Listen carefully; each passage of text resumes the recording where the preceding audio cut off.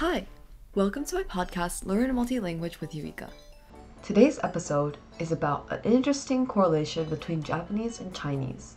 意思颠倒词 is the topic of this video. In Chinese and Japanese, some two words can be exactly the same as each other written in characters, but have completely switched meanings from each other. So they're kind of like made in a cross sign. Let me explain and show what I mean by this. So on the left side, we have the Chinese words, and then on the right side, we have the Japanese words. What this is two words that have different meanings from each other. Even though the characters look exactly the same, their meanings are flipped. The top green word on the Chinese letter side is 审判. And then the bottom word on the Chinese letter side is 裁判. On the Japanese words, we have 審判 on the top.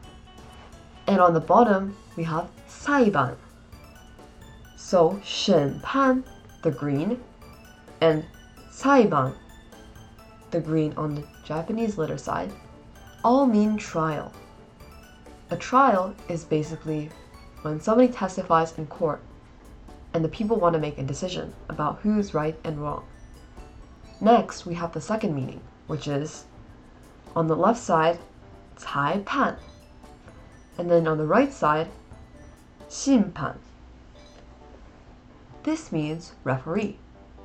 You can see referees in soccer or pretty much any sport that needs moderating. Here we have a soccer referee because he's holding up a yellow card. Now this is a perfect segue into what I noticed this year at the World Cup. I was watching both Chinese TV and Japanese TV, and I noticed that everybody in Chinese TV, the commentary said 裁判.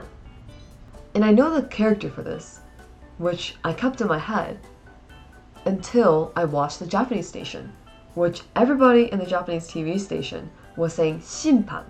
Then I thought to myself, why do these words have the same meaning but have completely different characters? So in summary, the meanings of the characters are crossed, even though the character itself looks similar. This is really interesting because it implies that something changed when the words were brought over from China to Japan. Thanks for listening to today's episode. Hope to see you in the next one.